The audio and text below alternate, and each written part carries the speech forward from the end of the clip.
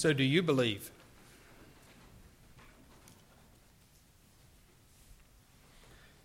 I don't know about you, but many of you know me well, and so you know that my heart is that we would live out fundamental Christianity, that we would be what God wants us to be, and that we as a community of believers would represent Him to the world around us. And sometimes I think it's easy for us to get distracted by the small things of life and forget about the basic and the fundamental things that are so important to our Christian belief. And I preached a series of messages at Bank, and that series of messages was called Get Real, and it had to do with the truth. And the first three messages of that series were about what truth is and where truth is found and the reality of spiritual truth. And then it shifted away from that and it shifted to how the truth relates to us. And so those messages were actually, it was six messages, and this is the seventh one. But the first one of them was how we receive truth, and then what happens when we don't obey the truth, and how the truth relates to our existence. And then this last message is about, do you believe the truth? That's not the title of the message, but that's the intent, the goal of the message. Do you believe the truth? Do you believe God's Word?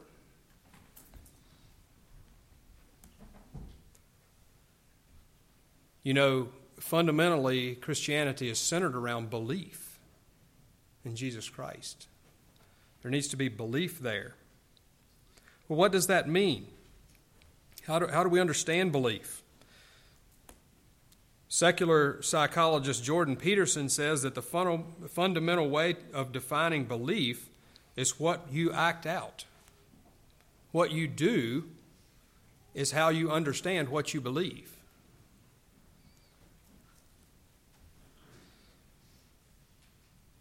So what do you believe? In the book of James, it talks about, James chapter 2, it talks about faith and works. And it makes a comparison of people who believe and obey and with the devils. It says the devils also believe and tremble. It says faith without works is dead. You believe that there's one God, you do well. The devils also believe and tremble. And that passage is in the context of obedience. The context before James starts talking about that is obedience. And so what James is saying is that faith without obedience is dead. There is belief that the devils have that causes them to tremble. They don't obey, and they know the consequences of that disobedience, and they're trembling because of what they know is going to come as a result of that belief. James isn't saying that belief doesn't exist if there's not obedience. He's just saying that there's going to be a response. Either there's going to be obedience if we believe it, or there's going to be trembling. Two responses to the Word of God, to belief in it. So is there unbelief? I'd like to think a little bit about what unbelief is.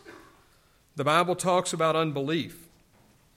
Jesus in John 8:44 said, "Ye are of your father the devil, and the lusts of your father ye will do. He was a murderer from the beginning, and abode not in the truth, because there is no truth in him. When he speaketh a lie, he speaketh of his own, for he is a liar and the father of it.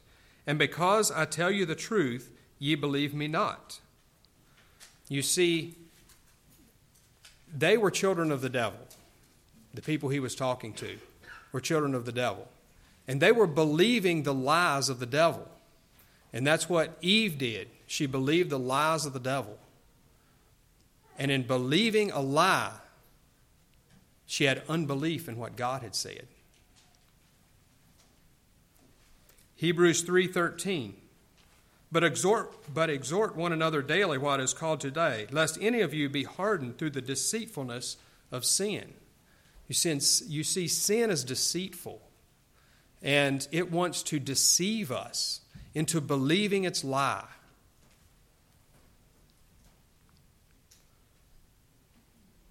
Sin is offering us a lie. And it goes on to say, verse 14, Hebrews 3, for we are made partakers of Christ if we hold the beginning of our confidence steadfast unto the end. While it is said, today, if ye will hear his voice, the voice of truth, harden not your hearts, as in the provocation. For some, when they heard, did provoke. Howbeit, not all that came out of Egypt by Moses. But with whom was he grieved 40 years? Was it not with them that had sinned, whose carcasses fell in the wilderness? And to whom sware he that they should not enter into his rest? But to them that believed not. So we see they could not enter in because of unbelief. Now let's think about the children of Israel and those who died in the wilderness. What was their response? Every time they ran into hard times in this journey that they were taking through the wilderness, they would say, it would have been better if we would have stayed in Egypt. And you know what? That was a lie. And they believed that lie, and they acted on that belief. They rebelled as a result of a belief in that lie. It was not better for them to stay in Egypt.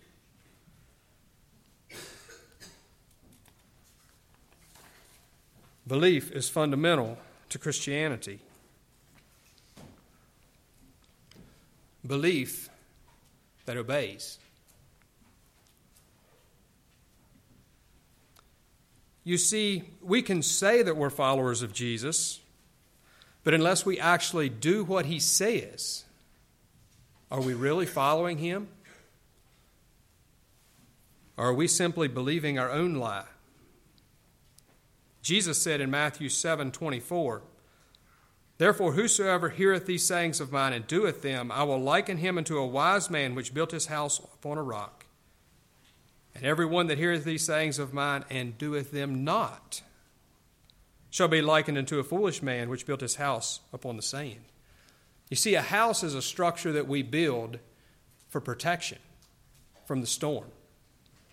And we know what happened to those two houses. The one on the rock stood firm. The one on the sand fell flat. It was destroyed. That protection of a house built on the sand was simply an illusion of safety.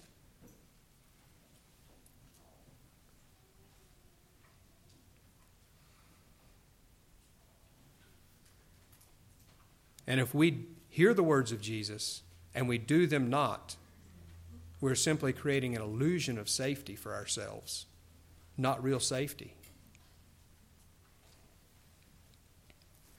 The title of the message this morning is Real Christianity.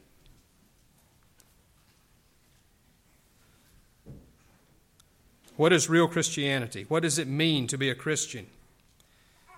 In Acts 11:26, it says, And when he had found him, he brought him unto Antioch. And it came to pass that a whole year they assembled themselves with the church and taught much people. And this is what I want you to catch. And the disciples were called Christians first at Antioch.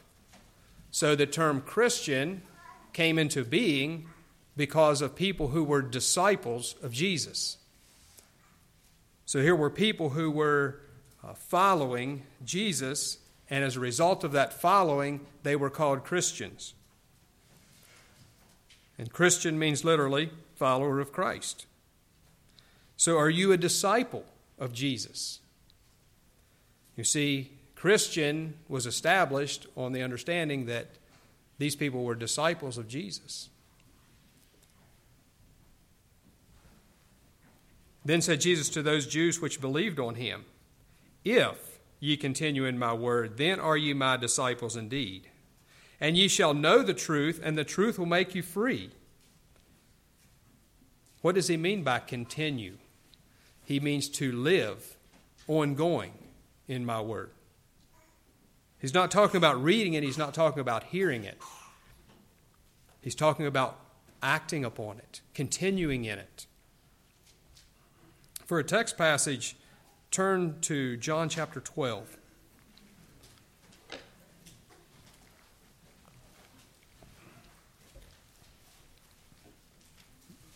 We're going to begin reading at verse 23 and read through verse 28.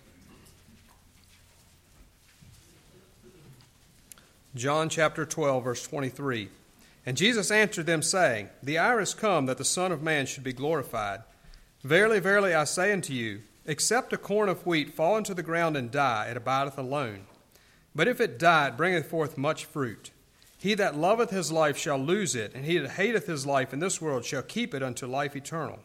If any man serve me, let him follow me. That where I am, there shall also my servant be. If any man serve me, him will my Father honor. Now is my soul troubled, and what shall I say? Father, save me from this hour. But for this cause came I unto this hour. Father, glorify thy name. Then came there a voice from heaven saying, I have both glorified it and will glorify it again. Now, I didn't think about how much this, until I was just reading it here, how much this paralleled the last part of this passage with our Sunday school lesson this morning.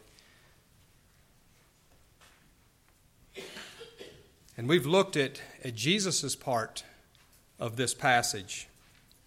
And we know that he carried through with fulfilling what God had for him. But in verse 24, Jesus gives us a beautiful picture of what needs to happen in the human experience. He says, Verily, verily, I say unto you, except a corn of wheat fall into the ground and die, it abideth alone. But if it die, it bringeth forth much fruit. And I'd like to just break this verse down a little bit through the message and think about each aspect of this illustration that Jesus gave. So let's start out with a corn of wheat. A single seed, a single dry seed. What's its value? It really has almost no value by itself. Likely, the only use for a dry seed would be ground up and used as a food source for some animal or person. Its destiny is basically destruction. And that's how we are as humanity without Jesus Christ. We're a dry seed. As we are, we do not have what we need.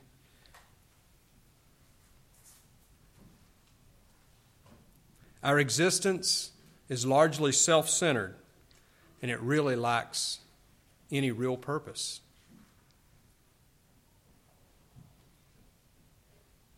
Jesus began his ministry with a message for the dry seed. He said, Repent, for the kingdom of heaven is at hand. And here in this passage, he says that corn of wheat must fall into the ground and die. You see, real Christianity can only begin with repentance. We must repent.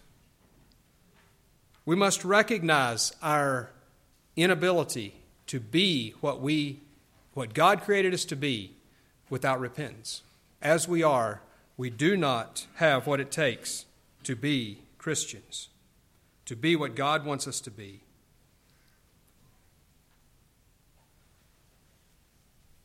When that seed falls to the ground and dies, it completely gives up its own life form.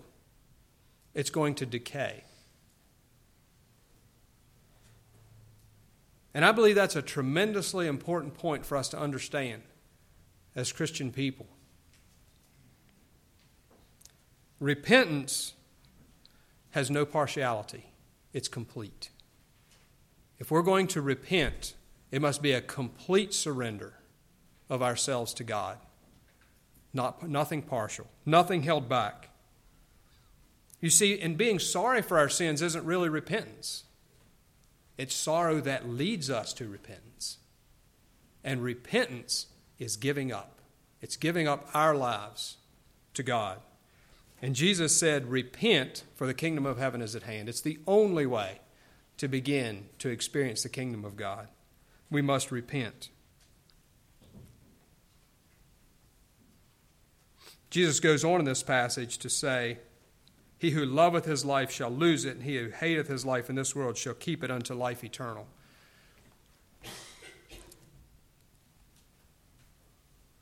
I'm going to share something with you to make a point. Now, I probably have told some of you this before, but it burdens me just a little bit when I hear the term, give your heart to the Lord. And I know what we mean by that term. But I'd like to make this point. Jesus never said that. Jesus never said, give me your heart. He always said, give me your life. Jesus wants your entire being. If I ask you this morning where your heart is, you would say, it's the inner part of me. Jesus wants that. But that's not all he wants. He wants your entire being. And unless at repentance we are willing to give our entire being to him, we're not going to experience true repentance, and we're not going to experience true Christianity, and we're not going to experience Christian victory. We must give our entire being to Jesus in repentance.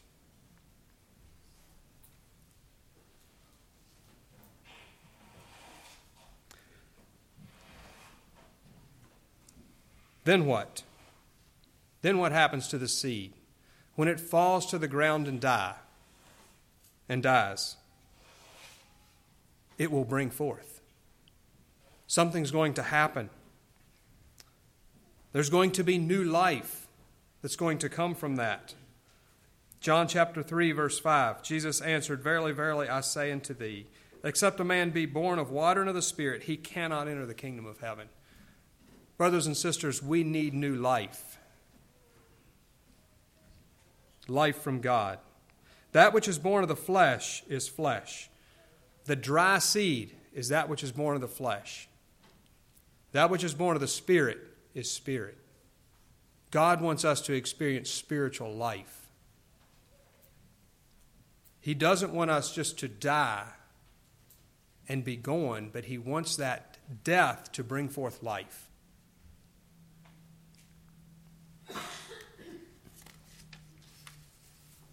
Only those who have been born of the Spirit are real Christians. But ye are not in the flesh, Romans 8, verse 9. But ye are not in the flesh, but in the Spirit, if so be the Spirit of God dwell in you. Now if any man have not the Spirit of Christ, he is none of his. We are none of Christ if we do not have the Holy Spirit. We must have the Holy Spirit. I am amazed in taking calls for Christian Age billboards, I'm amazed at how many people will tell me that they are Christians, but when I ask them if they're born again, they say, what do you mean? They don't even know what new birth is.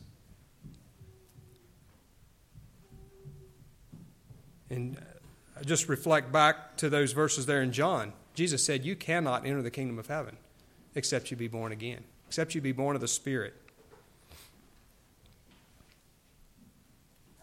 When that seed falls to the ground and dies, germination begins. New life springs forth. Ephesians 2, verse 1, and you hath he quickened who were dead in trespasses and sins, made alive by the Spirit of God. I'm going to turn to Acts chapter 2. Look at some verses there. Peter is preaching to a group of people here.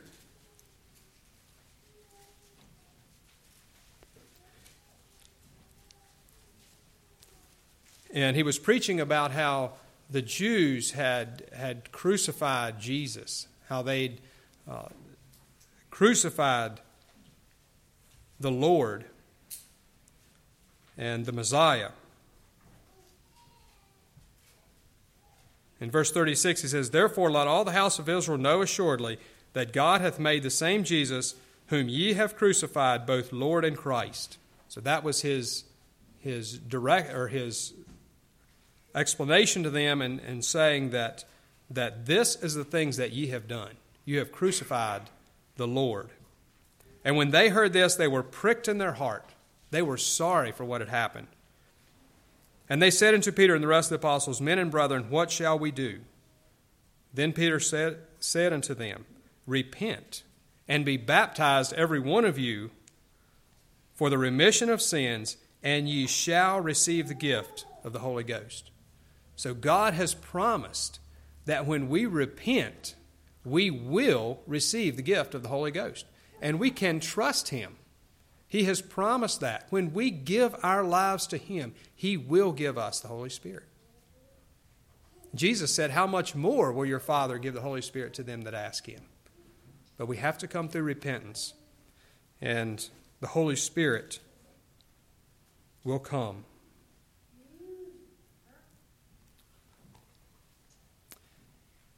Jesus talks about His disciples being witnesses of Him in Acts chapter 1.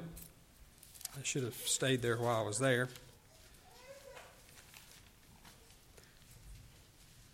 In Acts chapter 1, verse 8, Jesus says, But ye shall receive power after that the Holy Ghost is come upon you. And so there's going to be a giving of power to those who have given their lives to Him. And the Holy Ghost is going to come, and it's going to give power to lives, power to live. And then as a result of that, ye shall be witnesses unto me. And so let's project that back to those people in the book of Acts. Or maybe we should project it forward to those verses about the disciples were called Christians at Antioch. Why? Because they were witnesses of Jesus. You see, Jesus' life had come into them, and they were living out a similarity to Jesus in discipleship.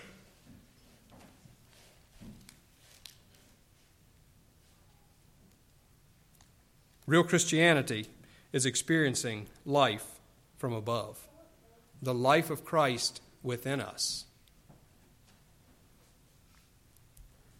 What happens to that life?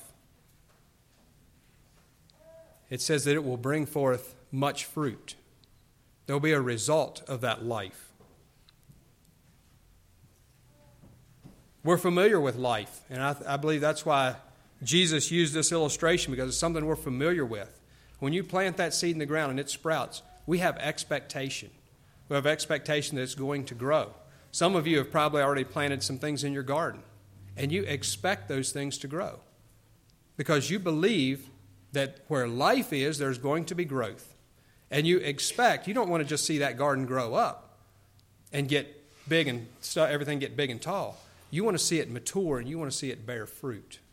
And that's God's expectation for the life He's planted in your life. He wants to see that maturing and growing and bearing fruit. Luke chapter 13, verse 6. He spake also this parable. A certain man had a fig tree planted in his vineyard, and he came and brought and sought fruit thereon, and found none. Then said he unto the dresser of the vineyard, Behold, these 3 years I've come seeking fruit on this fig tree, and find none. Cut it down, why cumbereth it the ground? And he answering said unto him, Lord, let it alone this year also, till I shall dig around about it, and dung it. And if it bear fruit, well. And if not, then after thou shalt cut it down. See, God is not satisfied that His life planted in you would just show signs of life. He's not satisfied with that. He wants to see fruit. He's expecting fruit. He's expecting that life will bring forth fruit. And He wants fruit to be in your life. In John 15, Jesus talks about the vine, the true vine. And if a man abide not in me, he is cast forth as a branch and is withered. And men gather them and cast them into the fire, and they are burned. If ye abide in me, and my words abide in you, ye shall ask what ye will, and it shall be done unto you. Herein is my Father glorified, that ye bear much fruit. So shall ye be my disciples. You see, we're back to this thing of being Jesus' disciples again. Through fruit bearing, we're being his disciples.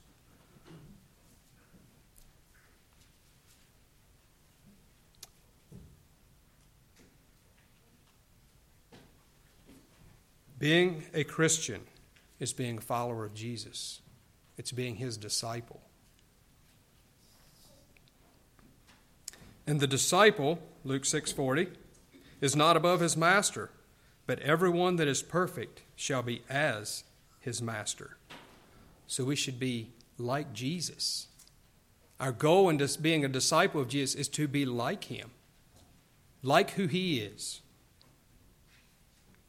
And as Jesus neared the end of his ministry, in his high priestly prayer, he said, I've finished the work that you gave me to do. And then he goes on to say this, speaking of his disciples, sanctify them through thy truth. Thy word is truth. As thou hast sent me into the world, even so have I sent them into the world.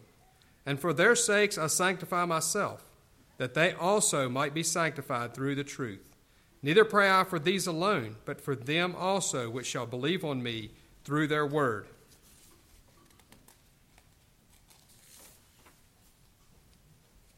So we have Jesus saying that as the Father has sent me, I am sending you. We have Jesus giving directive to his disciples to be what he was. John 20:21. Then Jesus said to them again, peace be unto you. As my Father hath sent me, even so send I you. How do we do that? How do we be like Jesus? The only way we can be like Jesus is to receive his power through the Holy Spirit, so that we can be witnesses for him. And then in Matthew 28, the Great Commission, I'm going to read it from the New King James. Go therefore and make disciples of all nations, baptizing them in the name of the Father and of the Son and the Holy Spirit, teaching them to observe all things that I have commanded you. And lo, I am with you always, even to the end of the age. So Jesus is saying, go and make disciples. Jesus made disciples, and now he's telling his disciples to go and make disciples.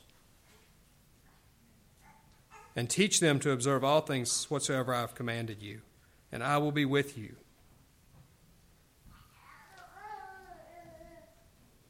Brothers and sisters, we live in a very affluent society.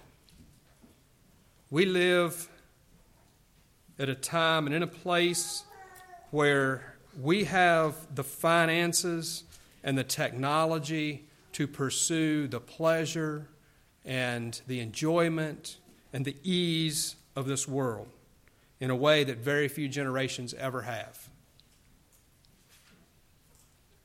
And there are many in our world who are professing to follow Jesus, but are they really following him?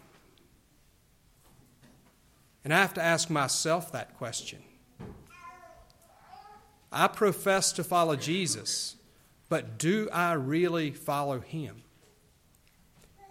And I think at the foundation of that is, do I know who he is? Because unless I know who he is, then I cannot know what to be like. I must know him.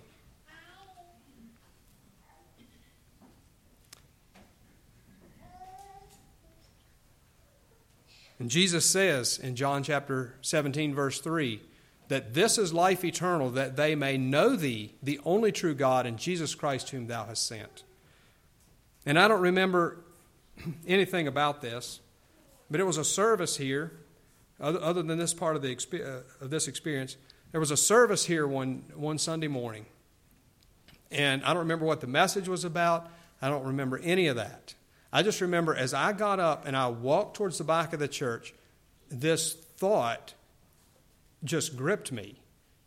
Do I know Jesus?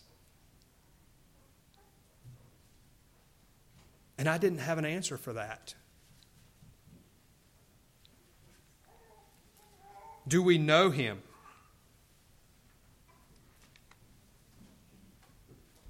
Do we really know the humble king who walked the dusty roads of Judea, who though he was rich, yet for your sakes he became poor, who came not to do his own will, but the will of him who sent him, who though he was a king, had the mind of a servant, who was moved with compassion for the hurting, the sinful, and the lost, who came not to be ministered unto, but to minister, and to give his life a ransom for many.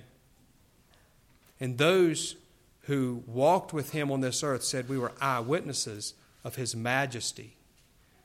And are we gripped with the same passion that gripped Apostle Paul when he looked back over his life and his accomplishments and he said, "But what things were gained to me, these I counted loss for Christ. Yea, doubtless I count all things but loss for the excellency of the knowledge of Christ Jesus my Lord, for whom I have suffered the loss of all things, and to count them but dung, that I may win Christ, and be found in him, not having my own righteousness which is of the law, but that which is through faith of Christ, the righteousness which is of God by faith, that I may know him and the power of his resurrection, the fellowship of his sufferings, being made conformable unto his death, if by any means I might attain to the resurrection of the dead." Do we know him? Are we seeking to know him? Verily, verily, I say unto you, except a corn of wheat fall into the ground and die, it abideth alone. But if it die, it bringeth forth much fruit. He that loveth his life shall lose it, and he that hateth his life in this world shall keep it unto life eternal. If any man serve me, let him follow me, and where I am, there shall also my servant be. If any man serve me, him will my Father honor. The fundamental way to understand what we believe is what we act out. Are we seeking with a passion to know Jesus and then to live out life as he lived it? Even in the midst of the world that we live in, the challenges that we face, the prosperity that we have, are we truly seeking to follow Jesus? Because at its very core, real Christianity is simply following Jesus. May the Lord bless you as you strive to follow Jesus.